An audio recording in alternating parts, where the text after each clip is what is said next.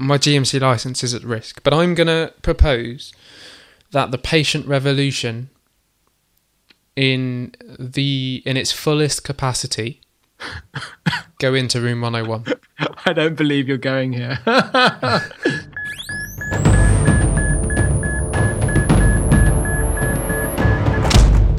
Check for pulse. So hello, welcome to episode 23 of the Digital Doctor podcast. My name is Ed Wallet and Steven Wing is here. Hello. And we have a nice, relaxed episode today. Yeah. Well, it might not be relaxed because I think we're probably going to get quite wound up. No, I promised myself I'd remain calm. This is like an exorcism for us, isn't it? Yeah, definitely. Yeah, so we're going to be talking about our Room 101 of things in medicine / medical IT that drive us, obviously as Room 101, the things that drive us absolutely insane. And we're both going to be hosts. So Steven's going to tell me one thing that drives him insane, and I'm going to quiz him on it, and then decide whether it goes in, and he's going to then do it to me. I don't know if I've found it quite difficult to narrow it down to... I mean, we're going to do at least 3, I think, each. And I found it quite difficult to pick my top 3. Yeah, I had a list, quite a big list. And it was quite nice to actually write down all the things that bother me. It's like cathartic kind of. Yeah, it was like a catharsis. So that was the catharsis, and now this is the exorcism. Yeah, let's do it. So I enjoyed Wei Kyung's episode with what was he called now? Medium Technical Marcus. Is that his new name? Yeah, Medium Technical Marcus. Oh, okay. Was that in the podcast? I didn't miss that bit. Yeah, he called it. Yeah, that's what he said. Oh, okay. That was good. Yeah, I enjoyed that too. About wikis. Wikis, medical wikis. How do you get your IT password set up? Absolutely. That kind of stuff. So if you haven't listened to that, go and listen to it. And also, while you're at that, you should definitely check out episode 19 and episode 15 as well. I think they're essential. Yes, definitely. But those aren't in our Room 101. No. Yeah, we've had a lot of things, I guess, that we spoke about that could potentially be Room 101 topics for me. Actually, maybe we should start by going through the podcast that would go in the Room 101. And would that be too controversial? I don't know. I'm trying to predict what you're going to say. I'm going to say we shouldn't do it. It's probably not a good idea. Yeah. Leave if you're into Room 101, leave a comment saying in Room 101 on any of the podcasts that you don't like. And as a disclaimer, so all of the things we say tonight are going to be opinion, of course. And if there's any sort of feedback or comments or, lawsuits, then please contact Dr. Ed Wallet. Yeah. My legal team's really extensive. Yeah. Yeah, no, don't. Yeah, usually we're like the BBC. We don't... Actually, that's rubbish. We're not like the BBC. We're always biased. But that's the point of a podcast. We're not the news. Yeah, you can choose to download it if you want to and listen to it. Yeah. So if you're not interested, if you're interested in BBC, then turn the podcast off now. Yeah. Anyway, let's go on with it. Go on, you go first. So Room 101. What do you mean I go first? I judge first, or no? You exercise first. I exercise first. Okay. So the first thing in my Room 101 is the expression by medics in general when they talk about wanting to do quality improvement or like learning to code or something. I don't have enough time. Right. That expression, I don't have enough time. Oh, I would create the most amazing medical record, but I don't have enough time. Oh, I would learn to code so I could get more involved in medical IT, but I don't have enough time. Okay, so what are you putting in Room 101? That expression or the person who says that? Or the attitude? Oh, God, no. I think the expression, because it's code for something else. Okay. All right. So tell us about it. Okay, so people say I don't have enough time when they don't really want to do something, but they want to seem like they could do it and, tell people that they could do this and it would be amazing, but they don't actually really want to do it and they don't have the motivation, so they just add that notorious I don't have enough time on the end of the sentence. Right. And it drives me insane because people go around saying, oh, I would do this, I would do that. Oh, but I just don't have enough time. Right. You know, and I don't think that's valid. So I think if you can always, like, if you really want to do something, if you're really passionate about something, you will find the time to do it, particularly if it's learning. Like, the context that annoys me most is when it's like, I would learn to do this, but I don't have enough time. I would learn to do that. Like, that's just completely invalid for me. And you hear it a lot when people are talking about learning to code, don't you? Oh God, yeah, particularly learning to code, definitely. Yeah. And, you know, for me, that's just code for, you know, I don't really want to do it. Like, if you want to learn to code, if you want to do that, you can do it. Like, I learned to code while doing an A&E job, you know, working, you know, 60 hours a week, and running, you know, a company in the background and learning to code, like, because I wanted to do it. You did it whilst you were doing A&E? Yeah. Wow. Well, what was I doing when I started? I think you were on the train back from doing a lecture thing with me. Ah, yeah, we went down to Exeter, right? Yeah, that's right. Yeah. And you showed me... I was watching a tutorial on something, and I was like, "Oh, just watch this," and I think you'll get it really easily. And you watched it, and you're like, "Yeah, I do get that." You were watching Peep Code, that was it? That was it, Peep Code. Yeah. Yeah. Excellent. Peep Code is series. a set of video tutorials that teach you how to code, but they don't exist anymore. They were taken over by Pluralsight. Yeah. And Jeffrey Ghostenbach actually works for them now. He's a good guy. Pluralsight. Yeah. He's the head of digital... I don't know, something. So, okay, right, I'm supposed to play devil's advocate with you, but actually I really agree. But no, you don't have to play devil's advocate. I can't let it straight through, can I? No, you can't let it straight. Because this will be a really short podcast. Yeah, it's true. Which is, and then we'll end up with like sort of 10 things that we're just bitching about life. Okay. So, it reminds me, when you sort of said your explanation, it reminds me a lot of your talk at the last conference, which was titled Ideas Are Garbage, right? That's right, yeah. And the whole premise of it was that just because you have idea doesn't mean anything really, because there are lots of people that have had the idea before you. There'll be lots of people who have had ideas similar or better to that, and there are lots of people who have that idea in the future, but it doesn't really matter unless you do something about it and make it work. Yeah, and that's the thing people forget. Like, they think, and this actually, NDAs, non-disclosure agreements, were going to be another part of my Room 101, but it dropped off the list. But actually it kind of fits here as well. Like, people who think that as soon as they've had the idea, you know, like they've just solved, you know, the mystery of life with quantum physics. Right. They think that once they've had the idea, it's basically happened. Okay. But they don't understand that actually the idea is actually the easy bit. The actual hard bit is actually doing the work. And that sounds really obvious, but a lot of people just go like, "Oh, well, I had this great idea, you know, and you know, you need to sign this document because, you know, you might steal it." And they don't actually realize that between that idea and the reality of their thing happening is probably a good 1,000 or 2's hours worth of work and pain and suffering and communication and emails and whatever. Or as Malcolm Gladwell puts it, the 10,000 hour rule, right? Yeah, well, that's to be really good at something. Yeah, to be expert. So, okay, I suppose my retort should be something along the lines of, a lot of our audience are going to be doctors, obviously, and we're sort of busy doing other things, looking after patients, and our sort of primary role and responsibility is to look after them. And and there's lots of things associated with that, reading up on things, making sure that your practice is up to scratch, doing clinical audits and all of that kind of stuff. So with the example of learning to code, right, you have to prioritize your life, you know, family and everything come first. Learning to code is probably something that everyone really wants to do because it's awesome and opens your eyes to... Well, I don't think necessarily they do, but anyway, go on.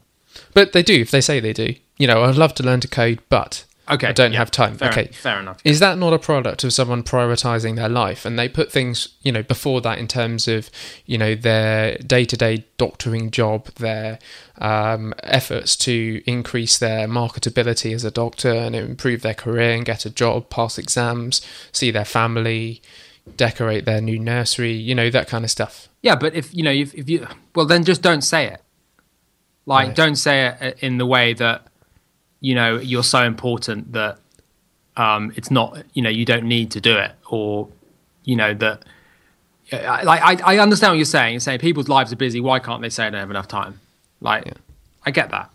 But often that phrase, I'd like to do this, but I don't have enough time, is couched within the context of like a big idea.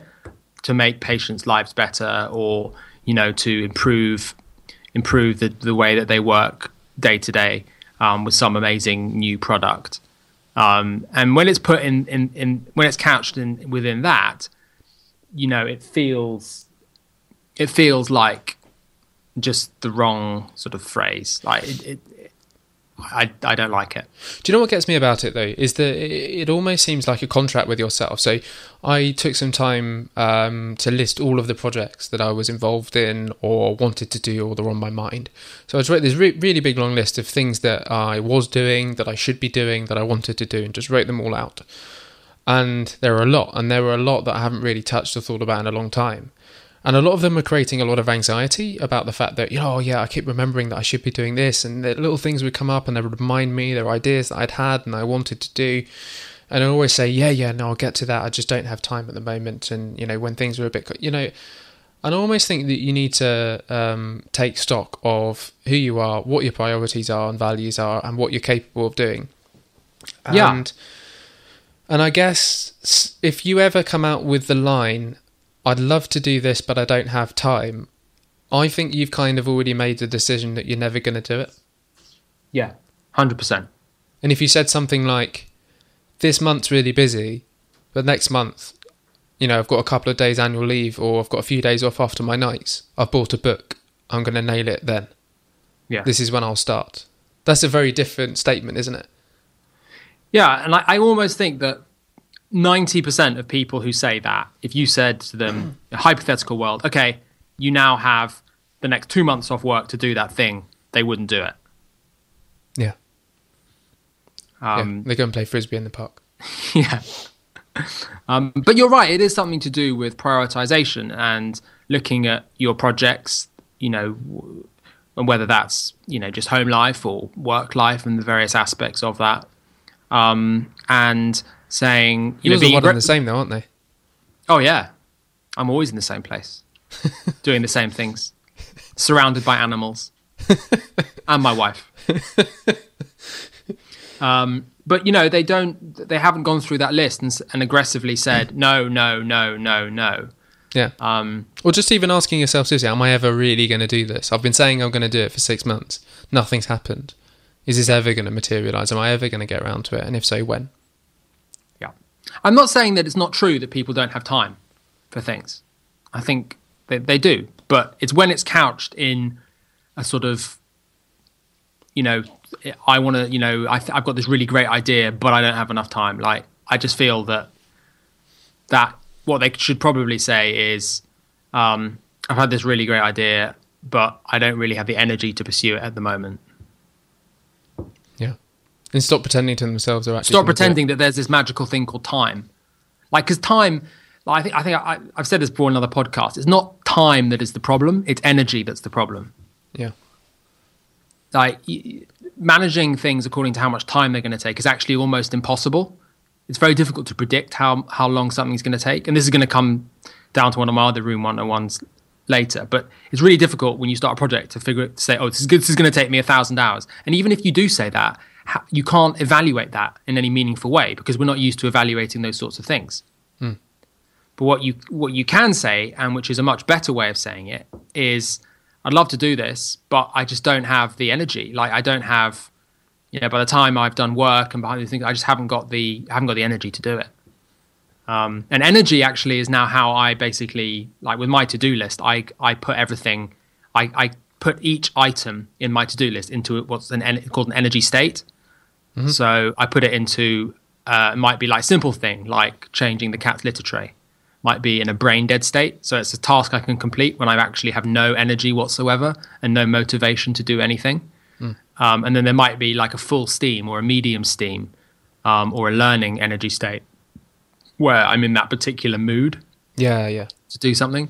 And that works really well for me. But, I think it comes back to this whole thing that it's not time, it's energy. Yeah, no, I'm a big fan of modal working and states and all that kind of stuff. Yeah. More interestingly, how to generate those kind of modes and feelings within yourself. Oh, yeah, that's a massive topic, isn't it? Yeah. Using drugs or electricity. Mindfulness, Stephen, not drugs. Yeah, okay. Meditation. Meditation, yeah.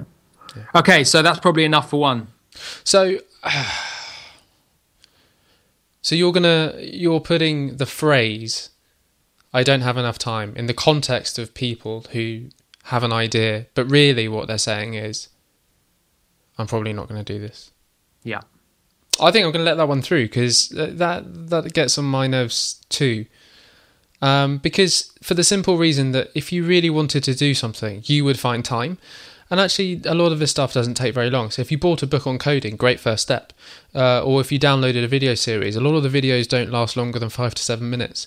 You know, sort of the lynda.com series, you know, most of the videos are around 5 to 7 minutes. Yeah, and you can do it. You can do it over time. Like you can do like 20 minutes a day.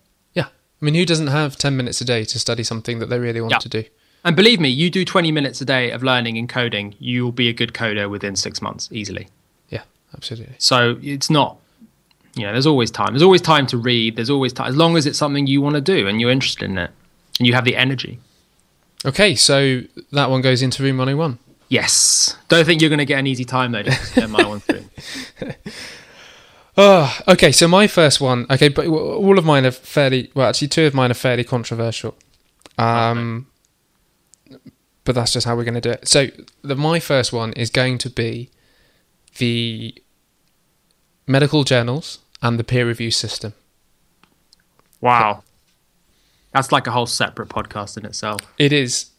But I feel they've got to go into room 101. Okay, tell me. Go. So don't make it too long. Don't do Stephen Waffle. I know. You've got to. I think I should break it up and you can stop me and ask me questions. So basically, the way that we communicate science, medical advances, is kind of an outdated model. So the journals basically grew up 300 years ago when it was necessary to communicate through sending things to people's house, written on paper, and that's no longer a great model since we have the internet. And so I asked myself, what kind of value do journals bring to the world of science? And probably the biggest thing that they bring is with it the embedded peer review system. And they also bring a load of other things like metrics, so citations, they bring impact factors and all these kind of other embedded things that I think are just completely outdated and a bit of a waste of time. So the peer review system, I agree, is absolutely necessary to make scientific advances, but in its current format, I don't think it's adequate. Okay. So the next obvious question is, what should replace it? Well, that's difficult. So the current peer review system basically is 2 or 3 or maybe more of the peers review a paper that's submitted to a journal, and the journal is the one who decides whether that piece of research gets published or not. And as we know, there's lots of research bias. There's lots of negative papers that don't end up getting published, and there's a tremendous bias towards publishing positive results. And the peer review system, I think, fails science because those peer reviewers are never accountable for the work that they do. So, for example, as a researcher, you only really get credit for getting things published and getting things cited. And that's the measure of success when you're in academia. But there's lots of other work that you do that doesn't get recognised. So bringing up PhD students, mentoring them, giving lectures, and critiquing as a peer reviewer some other person's research. And it's very easy as a peer reviewer if you don't have time. There's all sorts of stories about peer reviewers handing their papers off to their PhD students, which is obviously totally wrong. But you don't really get credited for doing good work as a peer reviewer and actually taking your job very seriously. So the incentive, therefore, is to not do a particularly good job, and if you are being very, very vigorous, that's not necessarily rewarded, which I think is probably the first aspect of why I think peer review is a little outdated, because no one gets rewarded for it.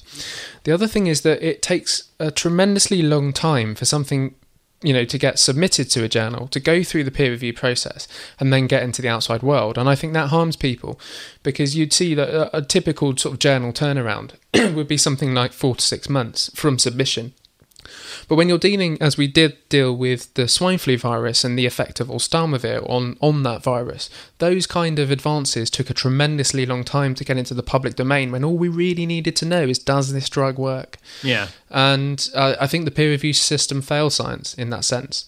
The other thing is that they're never accountable for mistakes they make, these peer reviewers, so no one knows who they are. Was Wakefield's peer review people ever held to account? Exactly, yeah. So who were the peer reviewers that reviewed Andrew Wakefield's research for The Lancet? And The Lancet wasn't held responsible for that. And the peer reviewers weren't held responsible. It was, Andrew Wakefield. Yeah. And I just think that's wholly inadequate. And there's this model of science now where, you can essentially publish any research paper you want for free, just popping it up on the internet. There's no need for us to waste lots of taxpayers' money paying for open access.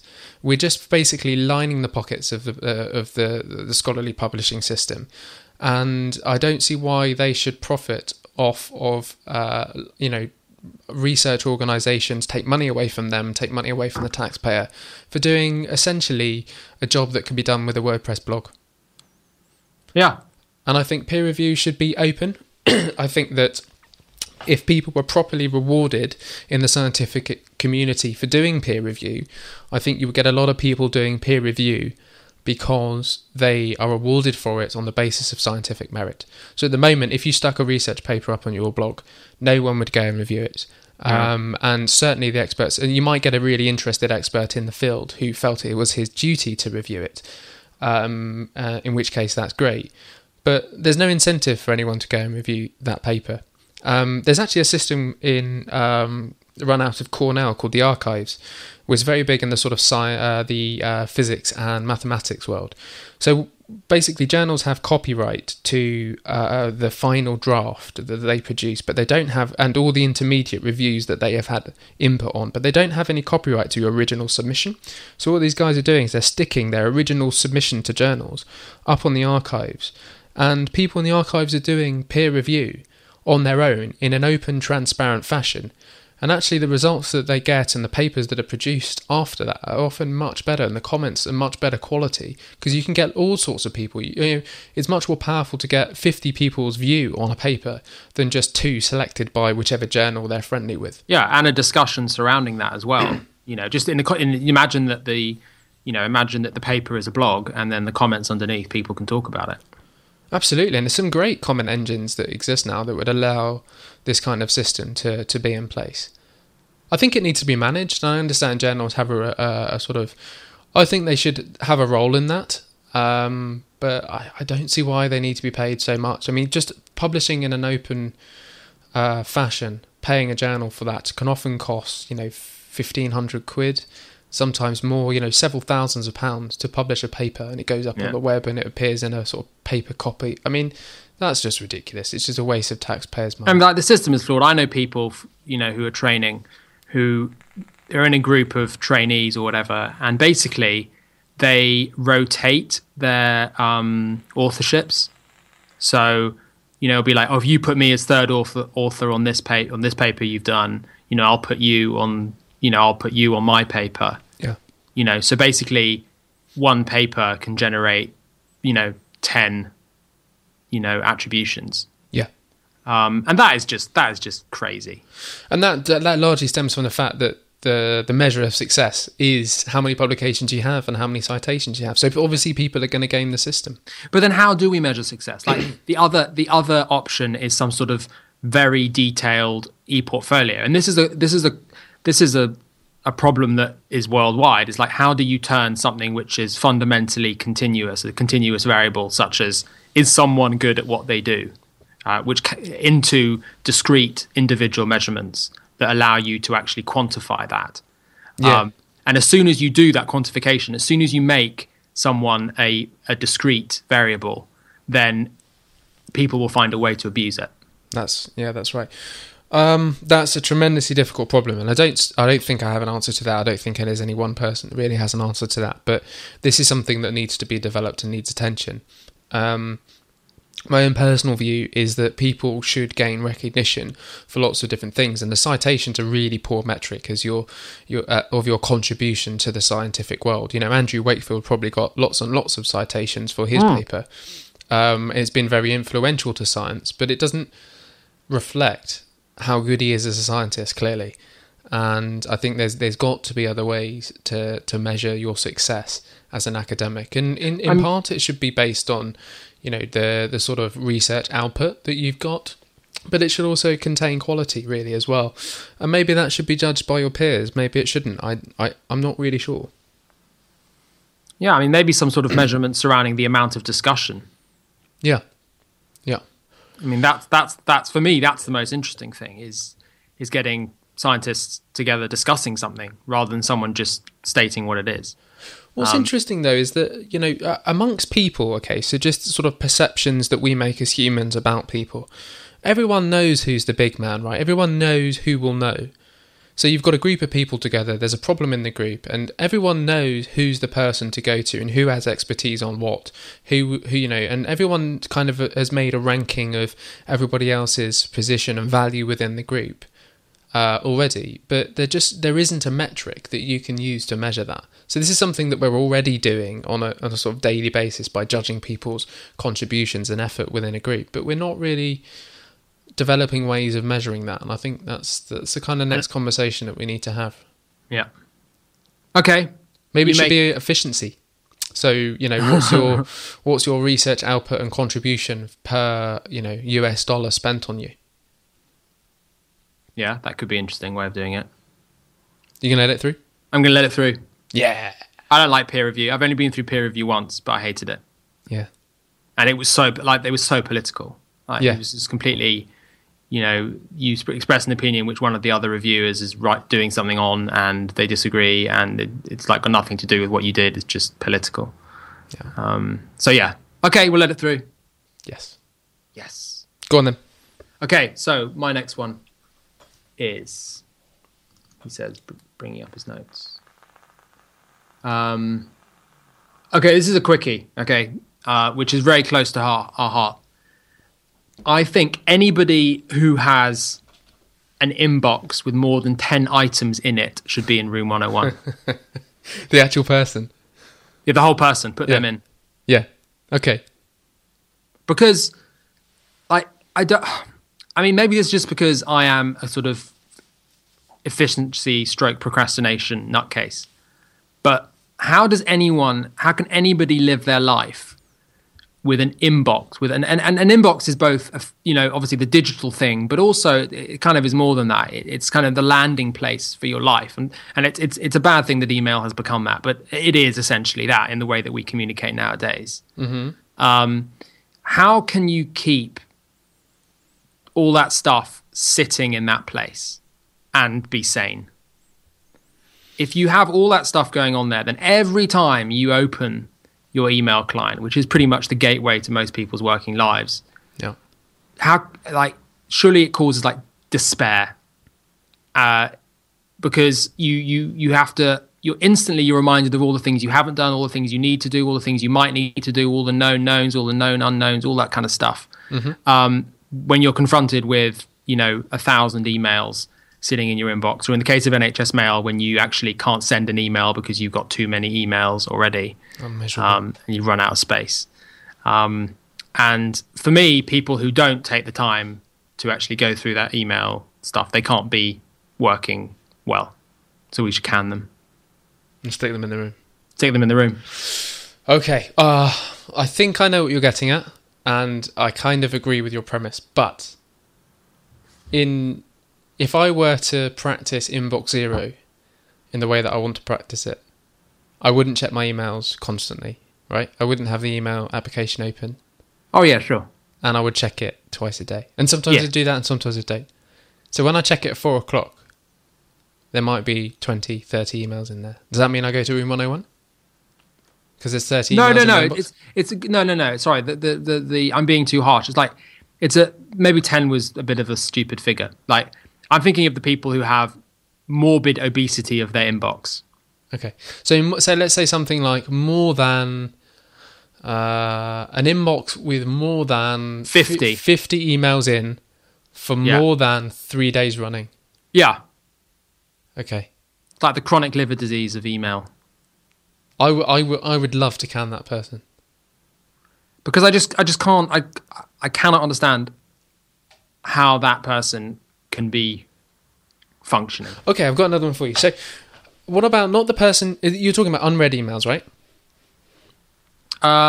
Yeah, I guess. Okay, yeah. so what I think is also more damaging, right? So the temptation is when you've got a smartphone, is to check emails, quite frequently. Well, constantly if you've got beeping. Yeah, constantly. If you have not turned off notifications, basically whenever you get an email, ding, ding, ding. Yeah, congratulations. Someone sent you an email. Someone just gave you a little bit of endorphin. Boots.com or something. Yeah. Or in my case, Jimmy Choo. I bought some shoes for my wife once. They keep sending me emails. Really annoying. I need to unsubscribe. And you can't subscribe. They're one of those. They're so posh. There's no unsubscribe. Why would they want to? Too posh for unsubscribe. So the temptation is, right, so you pick up your smartphone, ding, ding, ding, okay, and you check your email, okay, it's nothing I need to deal with now, so you put your phone down, back in the pocket. So that email's not unread. I've processed it once, but then it stays in my inbox for the next 5 days. Yeah, but you have to process that every time you open your inbox. Exactly. So as you scroll down, you have to go, oh no, I've already thought about that, but then you will think about it again. It's a waste of time, isn't it? Waste of time, and more importantly, as I said earlier, energy. So can I extend your Room 101 submission to people who have both read and unread emails, more than 50 in their inbox? So I'm going to say emails that have not had a decision made about them, about what they contain and what needs to happen with that email or the information contained within. Yeah.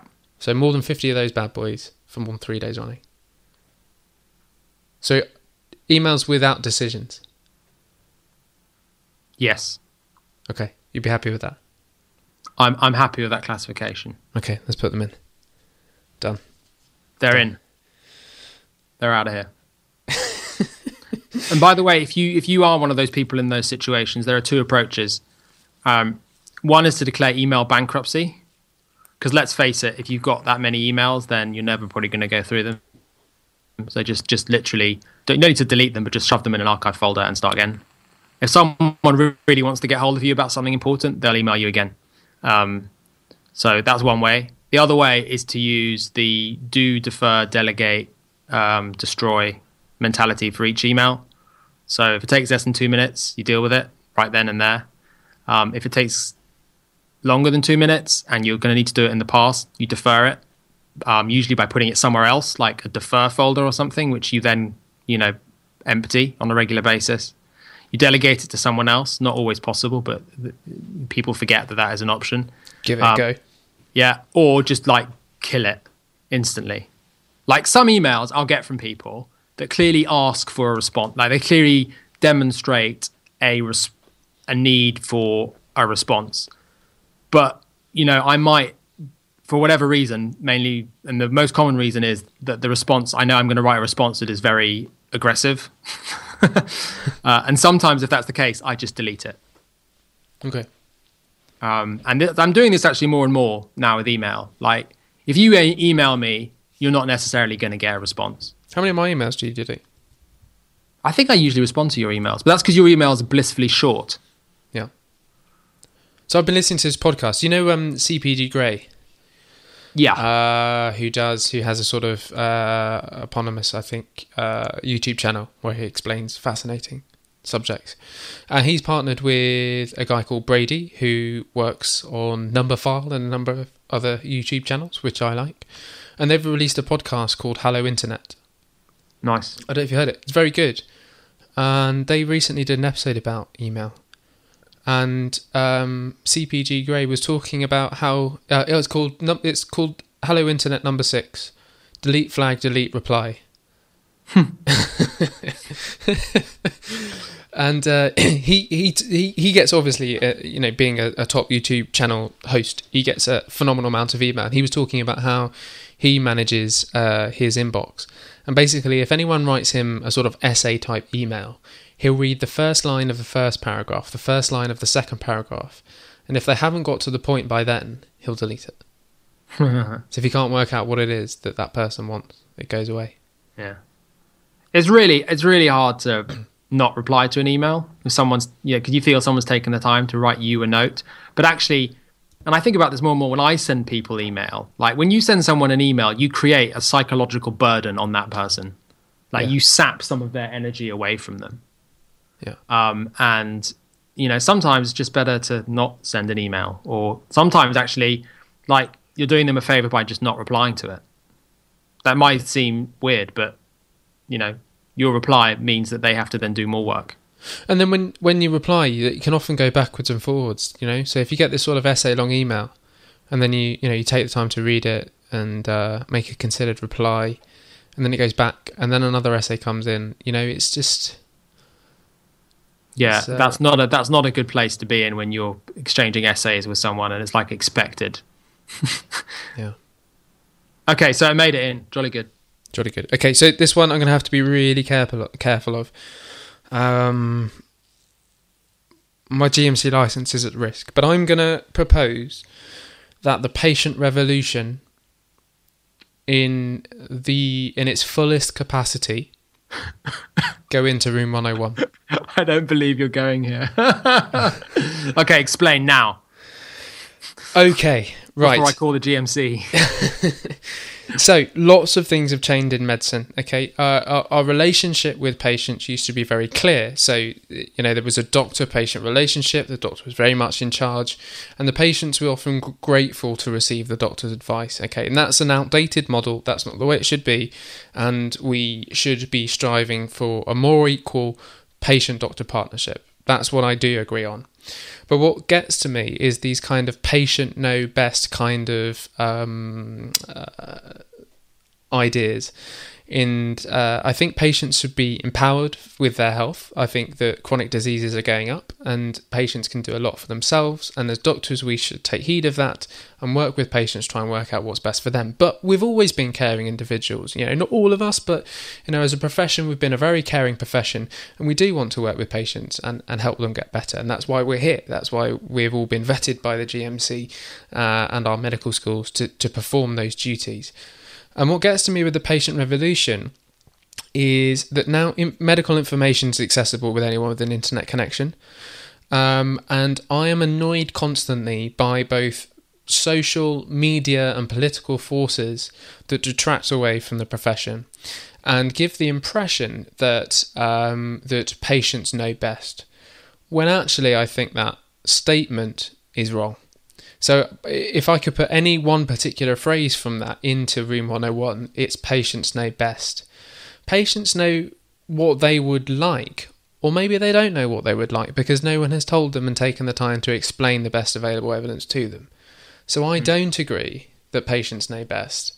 I think that the media is doing a really damaging job by scaremongering and jumping on every sort of mishap story and whipping up this sort of media and political frenzy that really damages the profession and actually ultimately reflects really badly on our ability to care for patients. A classic example is the 4-hour target in A&E. Whilst I agree that everyone should be seen in a reasonable time, triage is very important. And what you see now is these sort of medical and surgical assessment units popping up everywhere that just circumvent that target. And now A&E is a very stressful and very difficult place where not much is done for the patient. I mean, there's lots that have done that's great for the very sickest of patients.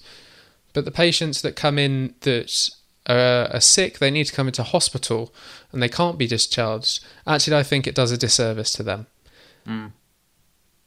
So, yeah, I mean, as you were speaking there, our listeners may wish to check. I was really reminded, I'm reading a book at the moment by a guy called Alain de Botton. He's a sort of what would be termed a therapeutic philosopher. So he looks at current issues in our modern lives and tries to take the work of philosophers and his own thoughts and try to provide ways to make us feel better through philosophy. And he's just brought out this book called The News, A User's Manual. Okay. And it basically looks at how we are completely, obsessed with the news. Yeah. And the damage that it potentially does to us, this obsession with constantly needing to know, and the way that the news agencies deliver content and how actually the way that they deliver content tends to follow certain archetypes and things like that. The same stories come up again and again and again. They just follow these archetypes which they figured out that we like to read about. Yeah. And it's absolutely phenomenal. I mean, he's written other great stuff, like his other books I recommend, one called Status Anxiety, which is like about how to deal with being worried about what people think of you. And then there's another one called The Consolations of Philosophy, where he like takes a major philosopher's work and uses it to make you feel better about your day-to-day life with a particular problem. But yeah, the news, and I as you were speaking, it just obviously I'm reading the book at the moment, so obviously I'm thinking about it. But yeah, I mean, I really can understand how, the media has massively driven this, mainly with, the whole thing that doctors are evil, money-grabbing people who, are just in it for themselves and they don't really care. And if you're going to look after yourself as a patient, you need to basically do everything for yourself. And basically, the doctor is someone to break through to get what you need, not someone who actually gives a damn. Especially the role of the GP, I think, has been massively damaged. Yeah. No, I agree with you. And look, of course, there are always in life going to be, in any profession, people who are good at it and bad at it. I mean, 50, below, more than, 50, what's the best way to put this? 50% of doctors are below average. Very true. Very true. I mean, they have to be. So, by definition. By definition. So, I think it's really difficult. But the wrong approach to this is to just completely discount the role of the medical profession and say the patient knows everything. And I agree, yes, the patient is, in a way, an expert in what they're feeling about whatever medical condition they may or may not have. Yeah. I 100% agree with that. But that doesn't mean that they are an expert in what they need. And this goes back, to old ancient cultures of, what is the doctor? What is the healer? It's a healer, it's somebody who doesn't just provide, the scientific facts and the evidence-based response to your situation.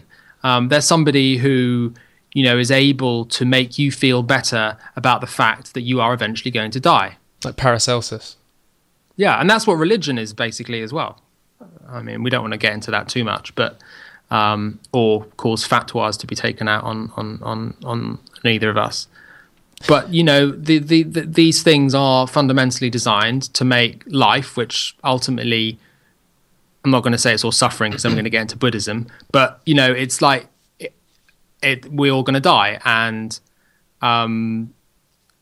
these things. There has to be some level of, you have to look up to somebody in moments of crisis.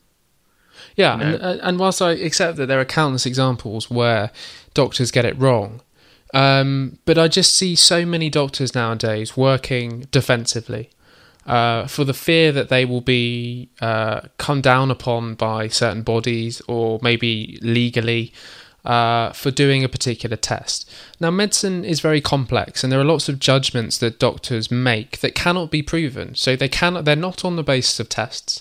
They're on the basis of opinion and expertise, and these judgments are taken with all the best care in the world, looking out for the patient.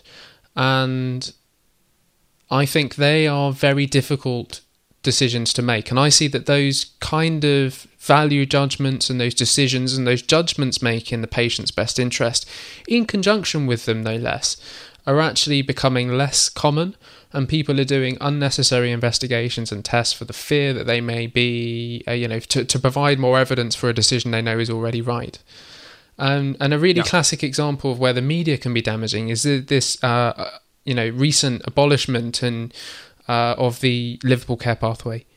A pathway that was primarily designed to look after patients at the end of life, and that I've seen work fantastically well in a number of cases. I'm not saying it wasn't perfect. I'm not saying it didn't need to be supplanted with something maybe a little bit better, a little bit clear, and something can be less abused perhaps. But now there's nothing, and a lot of hospitals got rid of it overnight. And I'm fairly sure, and I've seen it myself, I'm fairly sure that lots and lots of people have had horrible deaths and have suffered at the result of what was essentially a media scare. Yeah, which absolutely. is horrible. And another, very interesting, if you ever want to see the darkest side of humanity, do you know the place that you look? Parliament? No, close. So you go onto a news website and you read the article, and then you go to the comments. Right. And it's the same on YouTube. Yeah. If you ever want to look into the heart of darkness, go onto YouTube and read the comments. Yeah, that's what we're like, aren't we? That's Yeah. we are human beings. They're all human beings. That's what we're like. Yeah, absolutely. Yeah, it's the anonymous, I can say what I like because I'm anonymous. Yeah. And, I had that happen to me. I published a podcast through Podmedics on the Liverpool care pathway, fairly, pretty much around the controversy at the time came out, because I thought it was important that people know about it. The medical students particularly know about what the Liverpool pathway was or is, and then subsequently was. And I got, satanically commented on YouTube. Nice. And, you just see how dark, like, the influence of that media sort of thing, in that report that was done actually was. And I saw people in the time when I was practicing clinical medicine, like the Liverpool care pathway was like on a shrine. Yeah. Like how quickly it fell. Yeah. And it can't be because it was all so bad, unless we were all brainwashed. I don't know. Yeah. But yeah, I think that's a very good example. So I'd like to probably point people in the direction of a document. It's freely available on the internet from the Royal College of Physicians website, and it's the report of the Working Party in 2005, and it's called Doctors in Society. And I think Dame Carol Black, who was then president of the Royal College of Physicians at the time, headed it up. And I think it's a fantastic document for outlining all of these different forces in medicine that are changing the profession, and a lot of them, a lot of them are very positive, that people have access to information, and it talks about medical professionalism and how we should conduct ourselves as a profession. And it makes lots of positive comments. We've never had a better tools to do the job of medicine well, but there are lots of forces in around medicine that are actually making our job extremely difficult. And I think if you take the attitude that patients know best, and if you think about what patients are informed by, it's usually a lot of hearsay, a lot of media comment and government policy. And actually, I don't think that those people, when they write those stories or when they make policy, are actually really thinking about the individual patient or even society as a whole. I think they're usually looking out for their own interests, getting a new story read, or perhaps making it to the next election or reacting to some kind of story in the media. And the thing that annoys me most is when government policy is changed by a media scare with very, very little consultation from the medical profession. And I think we could do a lot to help ourselves by standing up for ourselves, but I just think that this patient revolution can be taken far, far too far, and I think that's ultimately going to damage the care for patients, quite ironically. Yeah. I'm in? Okay. Actually, no, you're not in. Right. No. You're in spirit. But okay. This is a political statement. We can't put you in because we can't put you in. We can't put it in because it's unacceptable. You've been reading too many philosophy books. I don't even understand what you just said. The fact that I'm not putting that in room 101, right, is a statement in itself. A politically driven statement? Just having just had the discussion we've had, the fact it's not making it in room 101, yeah, I think speaks for actually what the true feeling is about it, but the reality is. Okay. Discuss. I still don't think I understand. Okay. Someone will enlighten us in the comments. or take us to the heart of darkness, one or the other. Absolutely. Right, we've got one each left. I can't let all of them in. Okay, fair enough. I'm going to try and not be biased now. Well, you're going to have to not let my last one in, because anyway. No. I'm gonna keep an open mind. Okay. I'm not going to let my feelings... that's another really interesting... No, another podcast. No, don't go there, Stephen. Okay, so what's my final one? Well, my final one is another pretty easy one. And this is because basically my job now, I have two jobs basically. My one job is to develop products within my company that help people, help doctors and stuff, internal stuff like podmedics.com and the induction app and stuff like that. But another part of my work Isn't that like a medical wiki kind of thing? A medical what? Like a wiki, the induction app. I guess it kind of is actually. Yeah. Yeah. Okay. Good thought. And your second job is looking after the dog, right? And the cats. Well, yeah, that's God, I've got so many jobs. That's my third job. My second job is building software for other people, clients. Okay. And so they come along, and sometimes these clients are startups, healthcare. I only do healthcare IT stuff. Actually, that's not true. I did a bridal website recently. But that, yeah. So it's a deep passion of yours. A deep passion of mine. Yeah. The most I've ever been involved in the wedding industry. So yeah, you've disturbed my train of thought now. So yeah, so clients come along, startups, or more and more I work with the NHS, and they have this like idea of a piece of software that is going to make make learning better or make patient care better or et cetera, et cetera. And they come along and they come to me and they go like, oh, this amazing idea, and I get a 2-page document on this idea. And then they say, how much is it going to cost? And I have to give them, they want a fixed fee quote. So of how much it's going to cost. And then I have to stick to that fixed fee quote. Without knowing the scope of the project? Yeah, exactly. Okay. So fixed fee quotes and fixed fee clients in general are my last room 101 thing for me. Because it is impossible to design a good piece of software that fits the needs of the people using it from 2 pages worth of documentation. Like, a lot of people come to me and they think your role is purely technical. I have all the ideas. I've written them down on these 2 pages of this Word document that I've sent you. And you just simply have to turn that into like this website. Yeah. And that should cost like a fixed amount. Like when I call the plumber out and he comes and I have got my toilet unblocked, I pay 60 quid. And you pay 60 quid really for a call out? Yeah, probably. Have you ever called a plumber? Yes, I have actually, yeah. I think I paid more than 60 quid actually. Yeah. Anyway, but that was fixed, pretty much.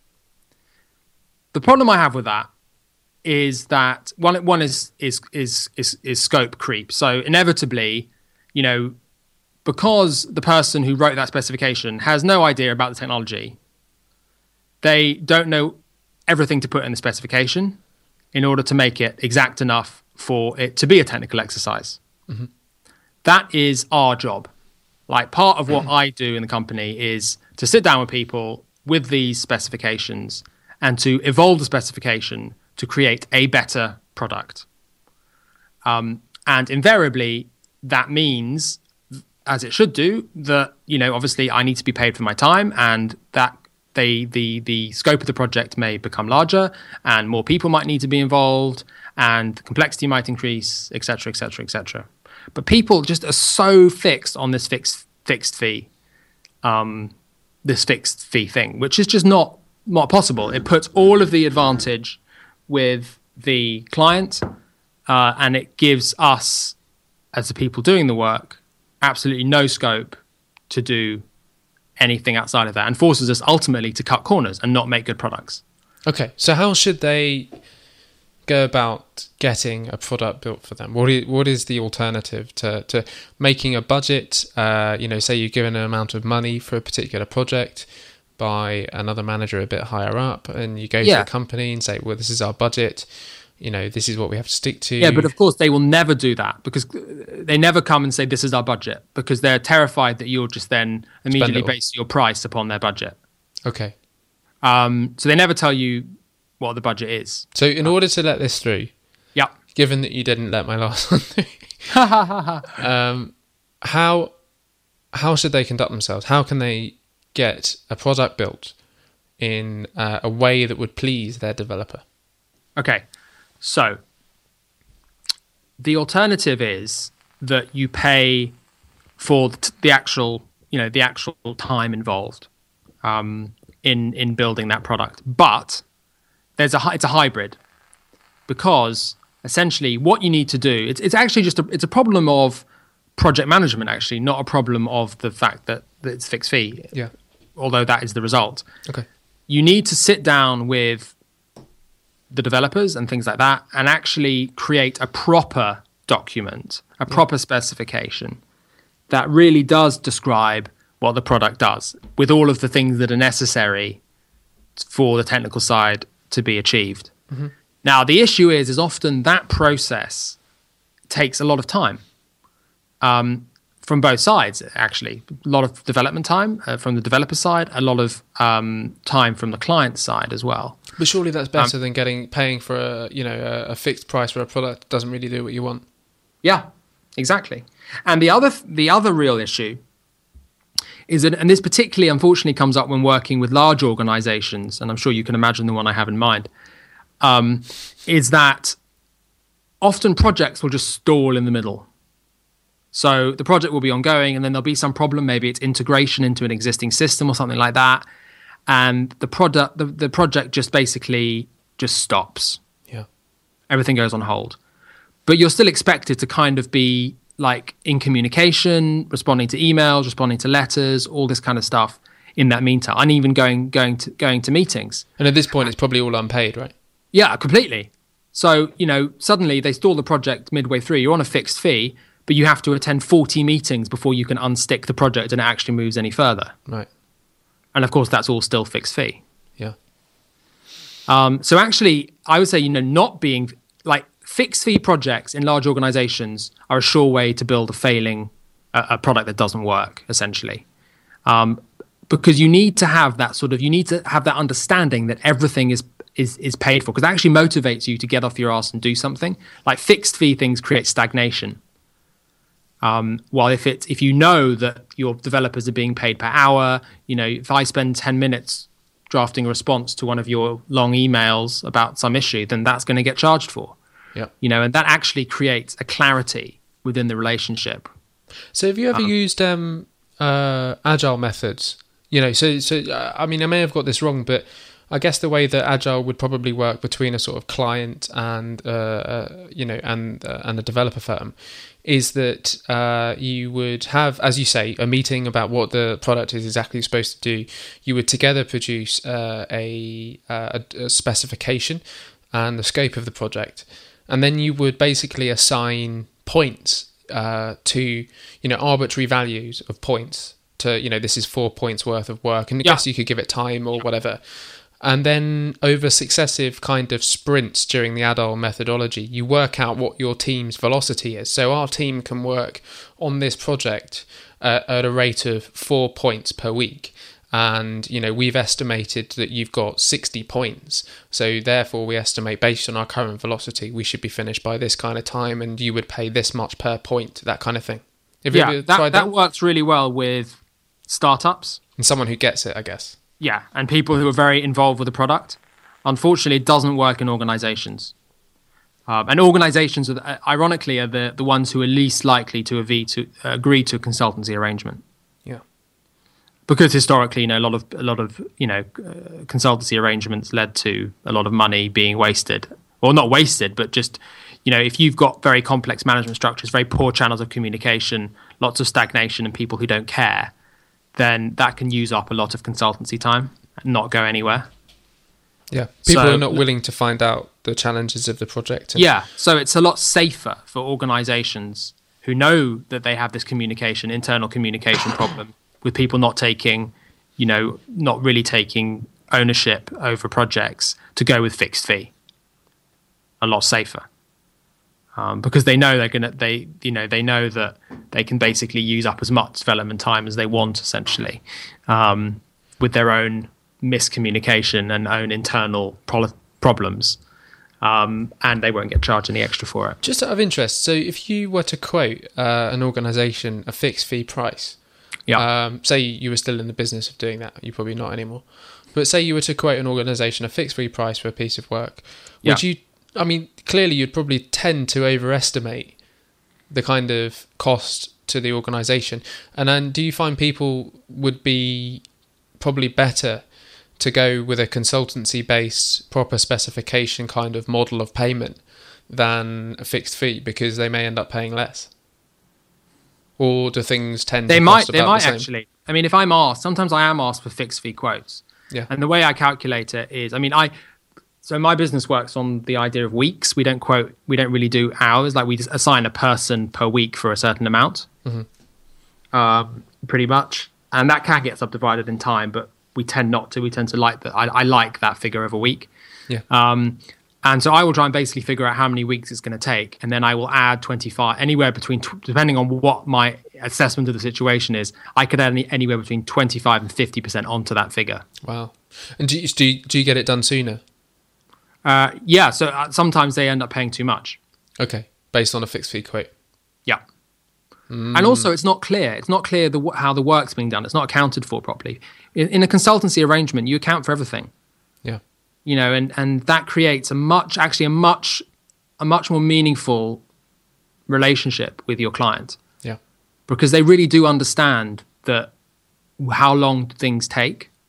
And also it's about expectations as well, isn't it? So if you create the specification together, rather than just paying, the people are used to going on, buying a piece of software from the shelf, going and install it there, it works. But if you're involved in the creation of that software, you've got a better idea about what you're going to get in the end. If you're involved in the specification, if you're involved in multiple steps along the process, and you're in constant dialogue with your developer. And this is a massive problem in large organizations because of the concept of procurement, which still largely works off fixed fee quotes. Yeah. Like, we've got this project, we put it out to tender and procure it, and you guys are all invited to submit your fixed fee quotes for doing this project. Yeah, and the person with the lowest quote usually wins. Isn't that the case? Yeah. And this is a hopeless way to get software built. Yeah, and actually it's probably the guy who's estimated it properly, taking into account all of the challenges that you may face, that actually probably understands the project better and you'll get a better product from. Exactly. So it's a very interesting, and there's been lots of debates, in consulting sort of market, IT consulting about this. But I think it generally, fixed fee quotes, I think people should start to understand that when you're building a product, like you can't put a software product, you can't just put a price on it. It's not just off the shelf. Yeah. You can estimate, but you have to understand that estimation could be wildly wrong. It's an estimate. Yeah. Okay, I think I'm going to let that one in. Oh, no. That sounds good. You like that? Yeah, so you are successful. I'm 3 for 3. 3 for 3. I'm 1 for 2. Maybe I'll have to revise your scoring. But again, mine was about managing expectations, the public's expectation about what's possible in medicine. And I think it's the doctor's job to inform patients about what is possible, what isn't. Okay. Anyway. You persuaded me. We'll let it in. No, it's fine. We can... Okay, give me your last one. Okay, so my last one that we've spoken about before. And I am going to propose that Internet Explorer goes into Brew 101. Okay, done. End of podcast. And the reason I think it should go into 101, firstly, for 2 reasons. One is because I hate it. It doesn't conform to any of the standards that the other browsers do. They seem to try and do everything on their own. It's getting better. It's not getting better fast enough. But secondly, I think it's indicative of a sort of more worrying and underlying problem in NHS IT. So this sort of reliance on Microsoft and their operating system and Internet Explorer, I see that as a very big problem in NHS IT. And one reason I've heard quoted by an IT manager as to why we couldn't add a button to a piece of software that they actually had control over was that, or why we couldn't use another browser in a hospital as well, so he gave the same argument for both, is that this piece of software has been tested with Internet Explorer version 6, and therefore upgrading to Internet Explorer version 7 on our machines would be dangerous because we haven't tested it with Internet Explorer 7. Okay, so this is a very, very serious problem. Yeah. It is not possible for us, on the one hand, to moan about the way IT isn't moving forward to be, to best practice within healthcare. And then on the other hand, to say, oh yeah, but you're going to have to make that piece of software compatible with Internet Explorer 6. Yeah. And of course, this is all rubbish. Like, just test it then. Yeah. Like, that's the answer. Just test it. And if it doesn't work, They'd fix it. And on Wikipedia, there isn't even an actual, on the main Internet Explorer Wikipedia page, there isn't even a section dedicated to Internet Explorer 6. It starts with history, and then 1.1 early versions, 1.2 Windows Internet Explorer 8. Yeah. There isn't even a Wikipedia entry. And do you know what the really shocking thing about all this is? Is that it's all double standards. So Internet Explorer 6 and, Internet Explorer 6, to be fair, is dying in hospitals. Like, a lot of them have gone to 7. But you do still see it. But it's totally unsupported and it's totally insecure. Yeah, the security problems are such a big problem with Internet Explorer 6. Like, about 6 years ago, the Department of Health actually issued, because there was some case of some guy in China who managed to hack into some hospital and get healthcare information. The Department of Health issued guidance saying you must not use Internet Explorer 6. Everybody has to upgrade. But, of course, the same things that your guy said to you came out of the woodwork. Oh, we can't because the software isn't tested on Internet Explorer 7. I've got a very easy solution to this. Just keep that software on Internet Explorer 6 and install another browser. Yeah. Like, it's possible. I know that this might be odd to some people who work in NHS IT, but it is possible to have more than one browser installed on a computer. Yeah. And if you're that concerned about it, that's one possible solution, isn't it? Yeah, and you can even restrict it. So, like, I've worked in hospitals where I've basically my policy is when I get that inevitable discussion with the people, they're like, "Oh yeah, we thank you for your fixed fee quote, but we really need, just to make sure this is going to work in Internet Explorer 6 and 7, isn't it?"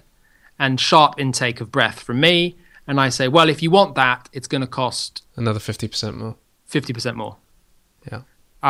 Or you can install a copy of Chrome and just allow this app to be opened in it. And they've done that. Done. You just have a shortcut on the desktop to the application, just like a normal window, as if it was not a web app, but an actual desktop app. And you double click and it opens in Chrome. So all other URLs are basically blocked apart from this one? Yes. Just looking at the Wikipedia page. So whilst Internet Explorer 6 isn't even listed on the main Internet Explorer page, there is a page for Internet Explorer 6. And there's a Internet Explorer market share little table. So apparently Internet Explorer 6 has a 4.4 market share. Internet Explorer 7, 2.14. And then it goes up to Internet Explorer 8 has the biggest market share of all of the Internet Explorer versions at 20%. And I would hazard a guess, but I think the NHS accounts for a significant proportion of that, i.e. market share, Internet Explorer 6. And actually, it's not just UK. So they have this problem in the US as well, I understand. Really? Yeah, in hospitals. So I'd get that one in. And it's just. Oh God, you were in at the start. You didn't even need. You did the word as soon as you started saying internet and then the word E. Yeah. You were in. The letter E. Get in. Yeah. So that's definitely in. But I think I think this Internet Explorer issue is actually a bit of a parable for medical technology. Really, It's the fact that things do change, and your systems have to go with those changes. You can't just install the fireplace and expect it to last for 30 years. You can't just install a piece of software. Well, you can install the fireplace, but software is not like a fireplace that you put in your living room. It's the market, the way things are is constantly changing. Yeah. And if you want to take advantage of those changes, if you want to, be innovative and all these things, then you have to go with it. Yeah. No, I completely agree. If you don't, then you're stuffed. I just think that seeing Internet Explorer 6 on a machine, or even IE7, to be honest with you, if I see any IE7 or IE6 on a hospital machine, I just think it's just so symbolic for the state of NHS IT. This browser is over 10 years old, and it's still being used vehemently, and it's very difficult to convince people otherwise that you should upgrade this browser. And I just think it's just ridiculous. It's just really symbolic of a greater problem within NHS IT, that things move too slowly and people are too concerned about minutiae and problems that they can't actually prove. And there's no evidence. We're so used to evidence-based medicine, but there's no evidence-based IT policy. It's all based on sort of hearsay, scaremongering, and what the IT manager feels is appropriate and how much work people want to do that month. Well, the last one is particularly, It's just easier to keep with the thing that works and not take any risks. And I almost was going to propose IT managers going to room 101, but I realised that was unfair. It was unfair for me to think that I could generalise, because there are some fantastic IT managers that will really get on board with projects and really actually understand what doctors facing, are willing to work with them, and they're engaged. They want to do great work. But conversely, there are many that actually are very either not in touch or just not open to really embracing new technologies, new ways of working and making things better. Yeah. So that's going in. Done. It's definitely... That's going in more than any of the other ones, I think. Beautiful. Get in there. Get in there, i6. So, we've had 3 each. I think we should do this on a monthly basis. It's been very therapeutic for me. Yeah, I feel a lot better. Yeah. I'm going to sleep better tonight. No, it felt good. I enjoyed it. So maybe we'll do another one of these again in the future. Maybe bring someone else on to be the judge or something. I don't know. I've got a very long list though. Yeah, Got a very long. it could be a whole separate podcast. Yeah, I got the 2 big ones off my chest. Not all of them are in. I have to bring back the patient revolution. We'll have to create a new podcast just called, Medical Room 101 or something. That's a really good idea. And then we could just have one topic. We'll just rant about it for an hour and a half. Exactly. It'd be great. I'm well up for that. Let's do it. Let's do it. Another project that won't happen because we haven't got time. We haven't got time, and basically it will generate too many unread emails in our inbox, and Steven will ask for a fixed fee quote. Yeah. That'll be the state. And there'll be a whole big media scare about it when we eventually do it. Yeah, and it won't be patient revolution friendly. Definitely not. Yeah. It won't have been peer reviewed either, that's for sure. Yeah, it definitely won't be peer reviewed. Well, that might be its redeeming feature. Okay. Right. So we've come to the end of our podcast. I hope you've enjoyed. We hope you've enjoyed our Steven and my return to Digital Doctor. Next podcast is... I don't know, actually. I think the next podcast is with Wai Kyung and Martin Murphy. And Martin Murphy is the NHS IT director for Wales. That should be a good show. They're going to be talking about electronic patient health records. I might take a trip up to Birmingham soon, see how Nish is getting on up there. Oh yeah, Nish. We need to get Nish on. Yeah, I want to go up and see what Birmingham are doing for their IT. I think that'd be a good little trip to make. You could do a little live podcast. Yeah, like a really sort of from the coalface. Yeah, grab and go. Yeah, exactly. So he's typing his password for the 7th time into the NHS computer. Oh, and denied. Denied. Internet Explorer 6 has crashed. Or been hacked from China. Yeah. Okay, that's the end of this podcast. We hope you enjoyed it. I've been Ed Wallet, and I've been joined by Stephen Wing, and we'll see you again soon. See you again. Bye-bye. Bye.